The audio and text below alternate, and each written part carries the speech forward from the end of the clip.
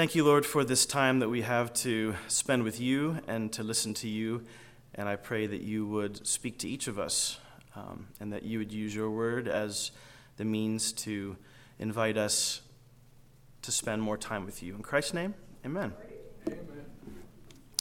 So our passage that Nikki read was from Revelation 3 to the church in Laodicea. I want to step back and think for a second about our movies that we love, American movies. They tend to have iconic characters that are very, very independent in spirit and very, very resourceful. They overcome their circumstances by the force of their wills and their sheer ingenuity. They could be on the frontier, they could be on the battlefield. There's always adverse circumstances, but they somehow overcome them by their self-reliant and determined approach to life. So think about Stallone's Rocky Balboa, Daniel Day-Lewis's Hawkeye in The Last of the Mohicans, Clint Eastwood's The Man with No Name in The Good, the Bad, and the Ugly, one of my favorite westerns, Winona Ryder's Joe March in Little Women. Now, even when American actors are playing characters from other places and other time periods, they still seem to have these qualities. So William Wallace in Braveheart, Mel Gibson plays him. Russell Crowe's Maximus in The Gladiator. Keira Knightley's Elizabeth Bennet in Pride and Prejudice. And of course, Harrison Ford's iconic Han Solo in the Star Wars franchise. However, sometimes this individualism and really, really stubborn self-reliance gets some of these characters into a mess. Think about Al Pacino's some of his greatest roles. Scarface, Michael Corleone, that great character of Jack Nicholson in Colonel Nathan R. Jessup in A Few Good Men, and then, of course, even Anakin Skywalker, who becomes, spoiler alert, Darth Vader. They all pay heavy prices for their stubborn independence. So self-reliance is good normally in adult living, but in the spiritual life, it's usually deadly over time, and it's normally counterproductive. Now, in the New Testament, we actually can read a personal message from Jesus delivered right to a specific church, the one that Nikki had read, that passage, the Laodiceans. And they actually suffer from this tragic flaw. We find it in Revelation chapter 3. And Christ is speaking very severe words to them and really trying to get a hold of their attention before it's too late. So if you remember the last time that I spoke, we looked at another church in Asia Minor, which was Ephesus. And Christ was actually fairly encouraging and trying to bolster them because they were under persecution, pretty heavy persecution, and Rome was sticking its thumb down heavily upon them. So a lot of positive words of trying to bolster their faith. Today we're looking at a very different church and a very different set of people, and he's actually going to challenge them pretty hardcore, and then actually try to redirect their eyes back to him. So let's first review the biblical context here. In Revelation chapter 1, this is how the apocalypse of John starts. So I, John, your brother, and companion in the suffering and kingdom and patient endurance that are ours in Jesus. I, John, was on the island of Patmos because of the word of God and the testimony of Jesus. On the Lord's day, I was in the Spirit, and I heard behind me a loud voice like a trumpet, which said, "Write on a scroll what you see, send it to the 7 churches. To Ephesus, Smyrna, Pergamum, Thyatira, Sardis, Philadelphia, and today's church, Laodicea." So the author, remember, is John of Patmos. He's writing in exile. He's on a far-flung island off the west coast of Turkey. Now, the church fathers tended to say this is the John that wrote the 4th gospel, and that this was a circular letter that went through all these different churches. You can see them there on the west coast in modern-day coastal Turkey. The time period seems to be under the reign of this dreaded emperor Domitian, And this is the last decade of the first century AD. And he's the one that really kind of fans the flames of persecution. He's almost as bad as Nero, maybe not quite, but he's second on the list. And he demanded that his subjects call him Lord and God, and that they venerate him as such. Now, I want to say something about the form that all of these messages to these 7 churches tends to take. And you'll see this, and you probably noticed it when we looked at Ephesus. First, there is an opening sentence which just simply describes something about Jesus. And it's always very particular to whatever that church is facing. So first, a vivid description of Jesus. Second, hopefully, a bunch of praises for what they're doing right. Thirdly, usually a few nudges of what they're doing wrong and should be turning around. And then always promises at the end. So first, a picture of Jesus. Second, praises. Third, rebukes. And then fourth, promises. But there's one church that has no praises that are given to them. It's all bad. It's all stinging rebukes, and this is the church. So Laodicea has the dubious distinction of being a church which received no pat on the backs from Jesus. So let's see what has gone wrong here. Something has seriously gone awry. Let's begin at verse 15 of chapter 3 to get a sense of the problem. And you're going to see that actually Jesus knows them very well. And some of the language which we're familiar with is universally applicable, but it really spoke to who they were in that setting. So here we go. Revelation 3, verse 15. I know your works. You're neither cold nor hot. I wish you were either cold or hot, but you're lukewarm. You're neither hot nor cold, so I will spit you out of my mouth. Now, neither hot nor cold. Why is he using these words? So, I'm a history teacher, so I like this sort of thing. Laodicea had no fresh water supply. That's the gist of it. So, there was no springs on the site. They had no river that would flow throughout the year. Their only little river dried up constantly. 10 miles north, there are hot springs, 95-degree Fahrenheit mineral waters. People would come to bathe for the medicinal kinds of, you could call it a spa. 10 miles to the south is mountains with cold water, snowy mountaintops. The water is refreshing, reviving, and it flows into 3 beautiful streams, and it's nice liquid. But the Laodiceans had nothing. So to try to sort of, through their own resources, to tap into these things, they built a bunch of aqueducts, these stone kind of channels, and then the water would run through stone pipes.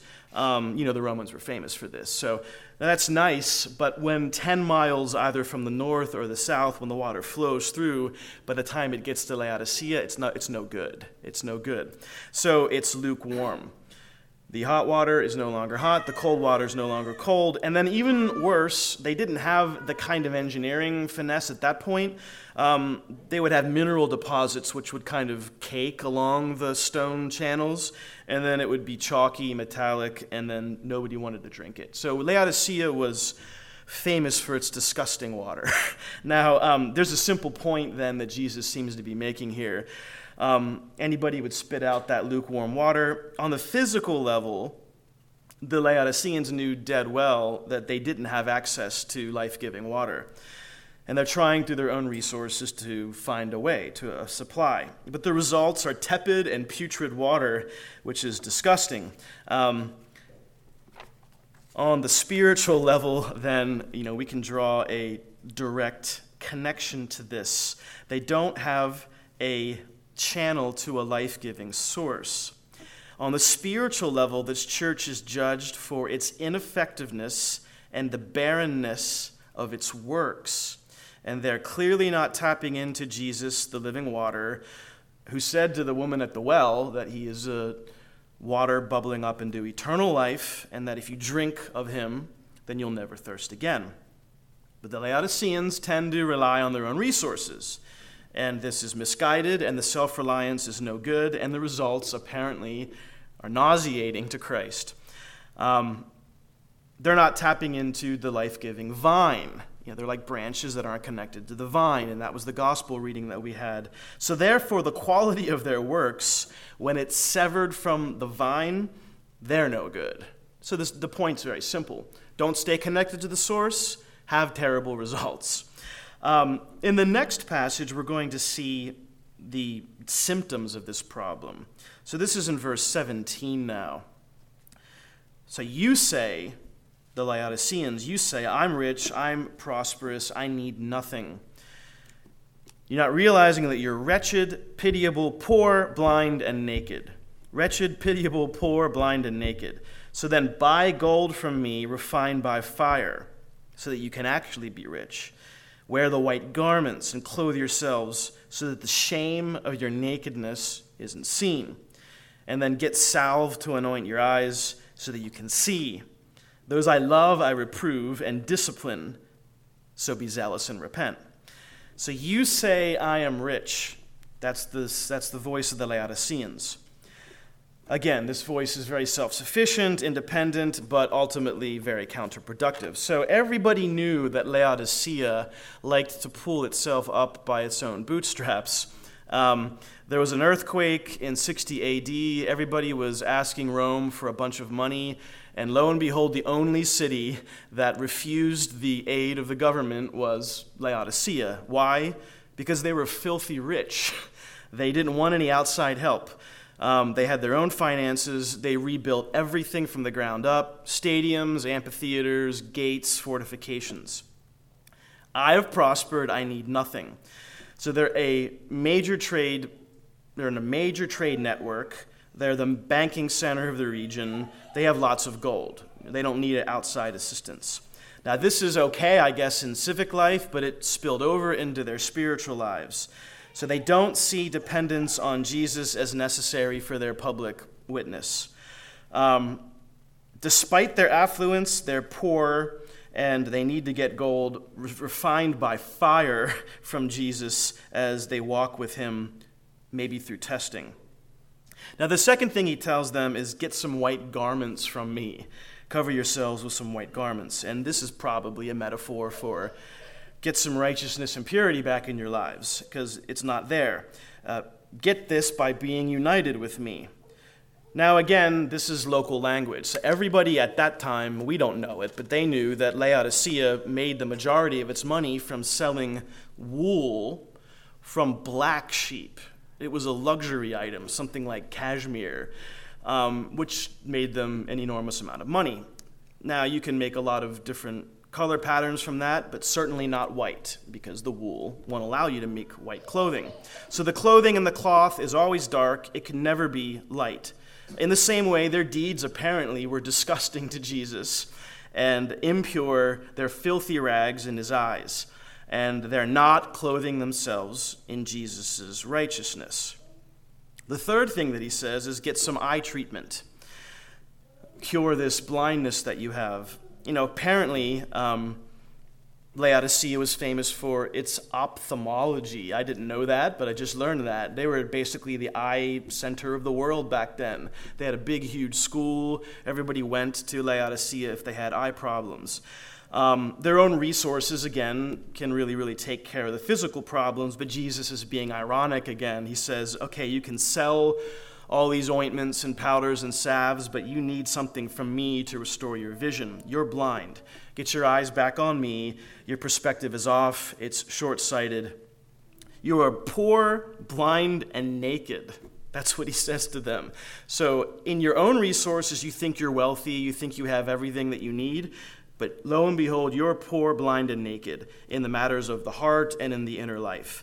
And then you're ineffective, your conduct stinks, and get back to the source. Get back to the source of true water and the true vine. All right, so how does Jesus now try to get their focus back on him? Let's start in the first verse of this message, which is in verse 14. And to the angel of the church in Laodicea write, the words of the Amen, the faithful and true witness, the beginning of God's creation. Okay, here's a title of Jesus, a couple titles actually. And we know that they're always matched exactly to the circumstances. They speak to the direct church.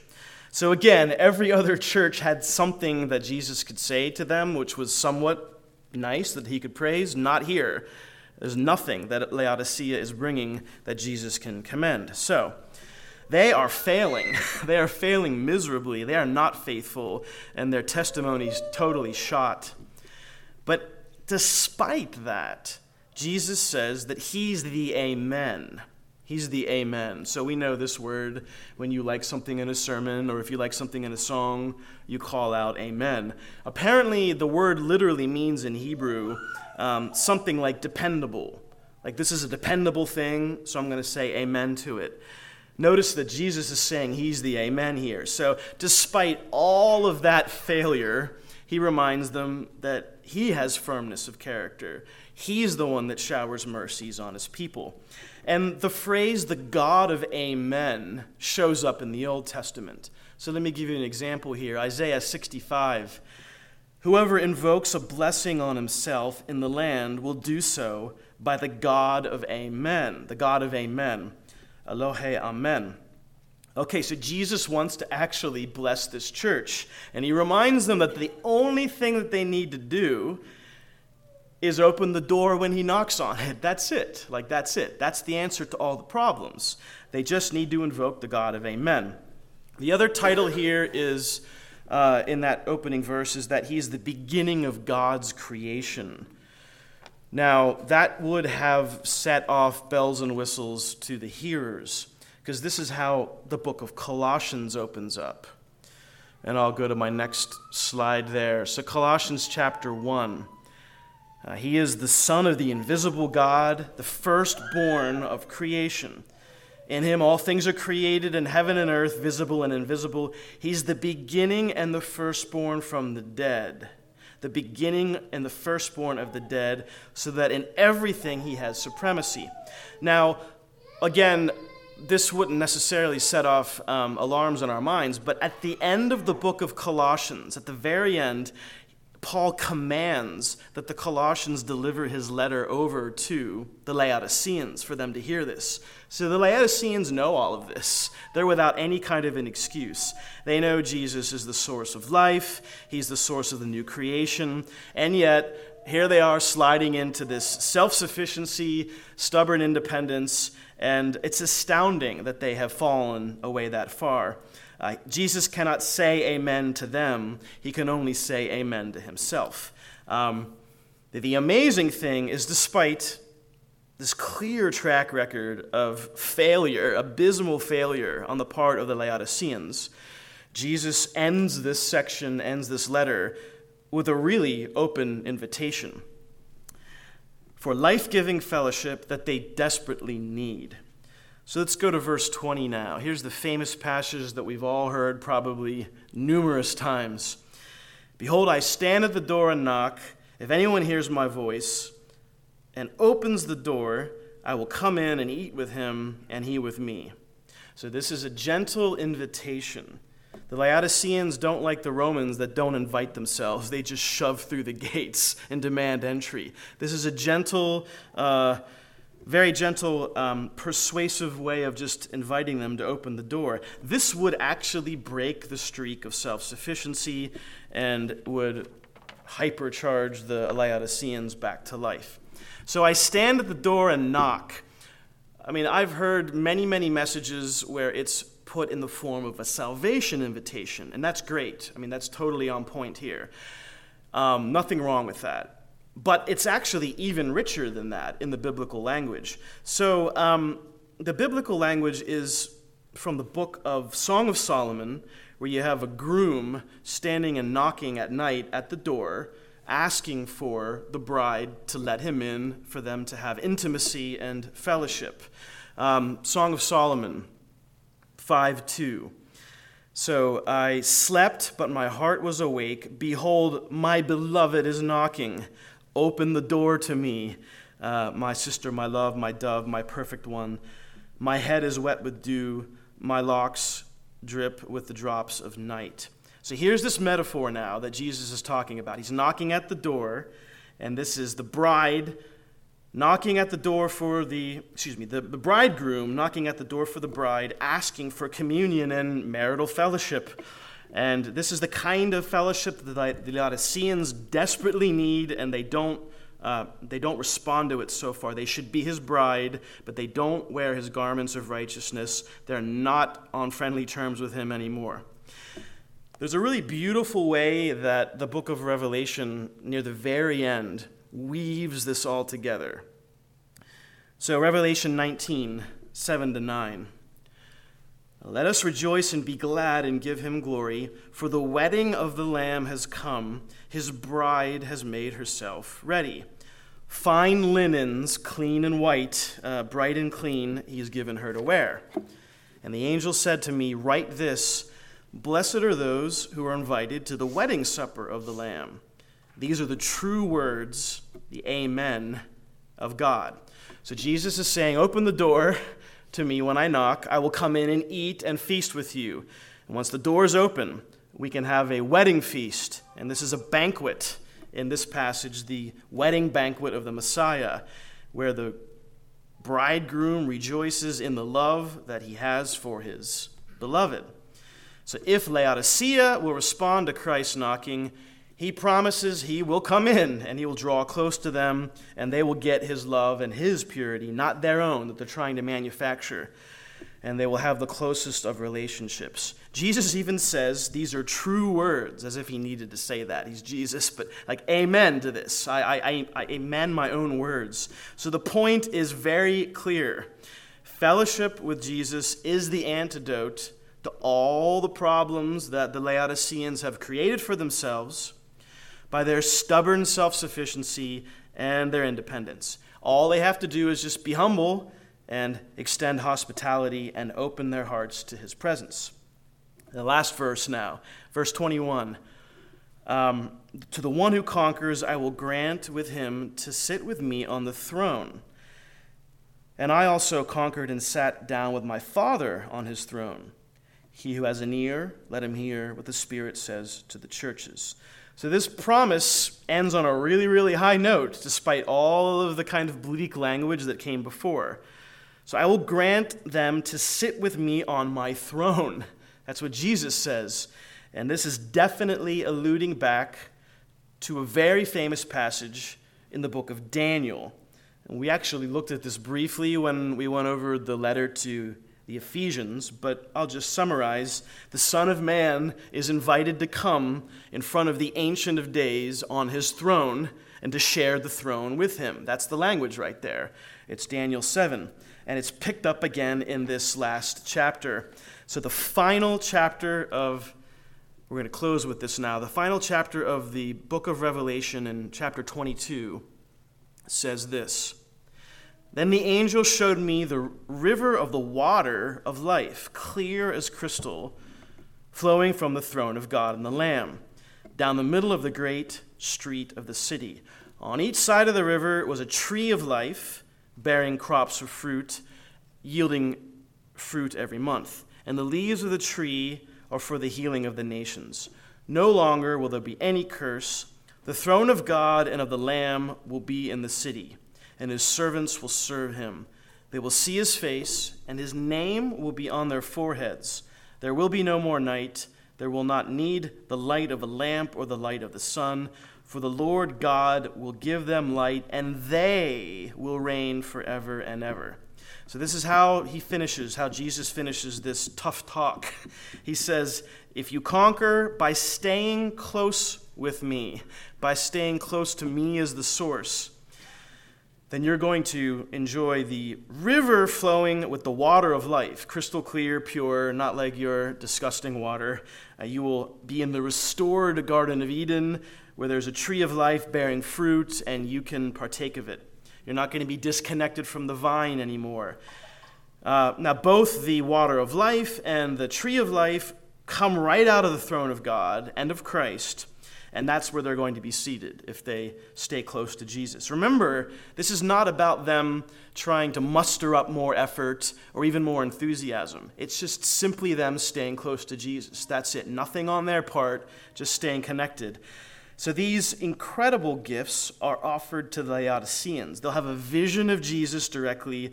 The fellowship will be so close that his name will be on their foreheads.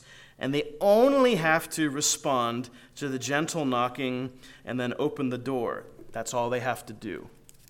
Okay, in closing now, let's think about this. What do we learn from this stinging rebuke of the Laodiceans? So, the temptation to rely on ourselves is something that I'm sure nearly everybody in this room faces. Not particularly necessarily in our day-to-day lives, but in our spiritual lives. The temptation to try to make it all about our own effort. We rely on our own resources. We try to get by on our own resources. And over time, we see that it's basically ineffective. And it doesn't get the good deeds. The results are tepid. As far as the church is concerned, you can try to adopt whatever strategy you want. But if you're not fixed on Christ, if the people aren't in fellowship with Christ, you can adopt whatever strategy you want. It won't have long-term results. So we need personal fellowship with Jesus. Otherwise, it's lukewarmness. So here's the tough part for us now. We each need to examine where we fall short. Are we listening to the Word of God on a regular basis, personally and in the community? It's very obvious, but are we doing this? Do we pray for his strength every day? The tough one, are we resting in his righteousness and listening to his Spirit as he guides us? Are we even acknowledging his presence at all? Or, sometimes like me, are we just coasting by on our habits and our patterns? It might be well-intentioned, but it's cut off from the source, and it leads to nothing that has power or vitality. If you're like me, you're probably more of a Laodicean than you actually want to admit to anybody. The solution to the problem is the same one that Jesus gives to this troubled church. Behold, I stand at the door and knock. If anyone hears my voice and opens the door, I'll come in and eat with him, and he with me. Is there any part of our lives, of your life, of my life, where we sense him knocking, asking for greater hospitality and fellowship and for closer communion, but we're not answering the door? And I just want to wrap up by tying this into basically almost everything that Rich Eder has been preaching about, which is that we have to listen, not just to each other, but carry it over into our lives with God. We have to try to be sensitive if God is actually guiding us in our daily events. Is there a voice, still small voice, telling us to do something, not to do something? Are we praying together as spouses, as families, as a church, and in our own lives? These are the very tangible ways, the very simple and concrete ways that we can open the door. And Jesus is saying, behold, I stand at the door and knock, and if you open it, I will eat with you, and you with me, and we will share in this fellowship together.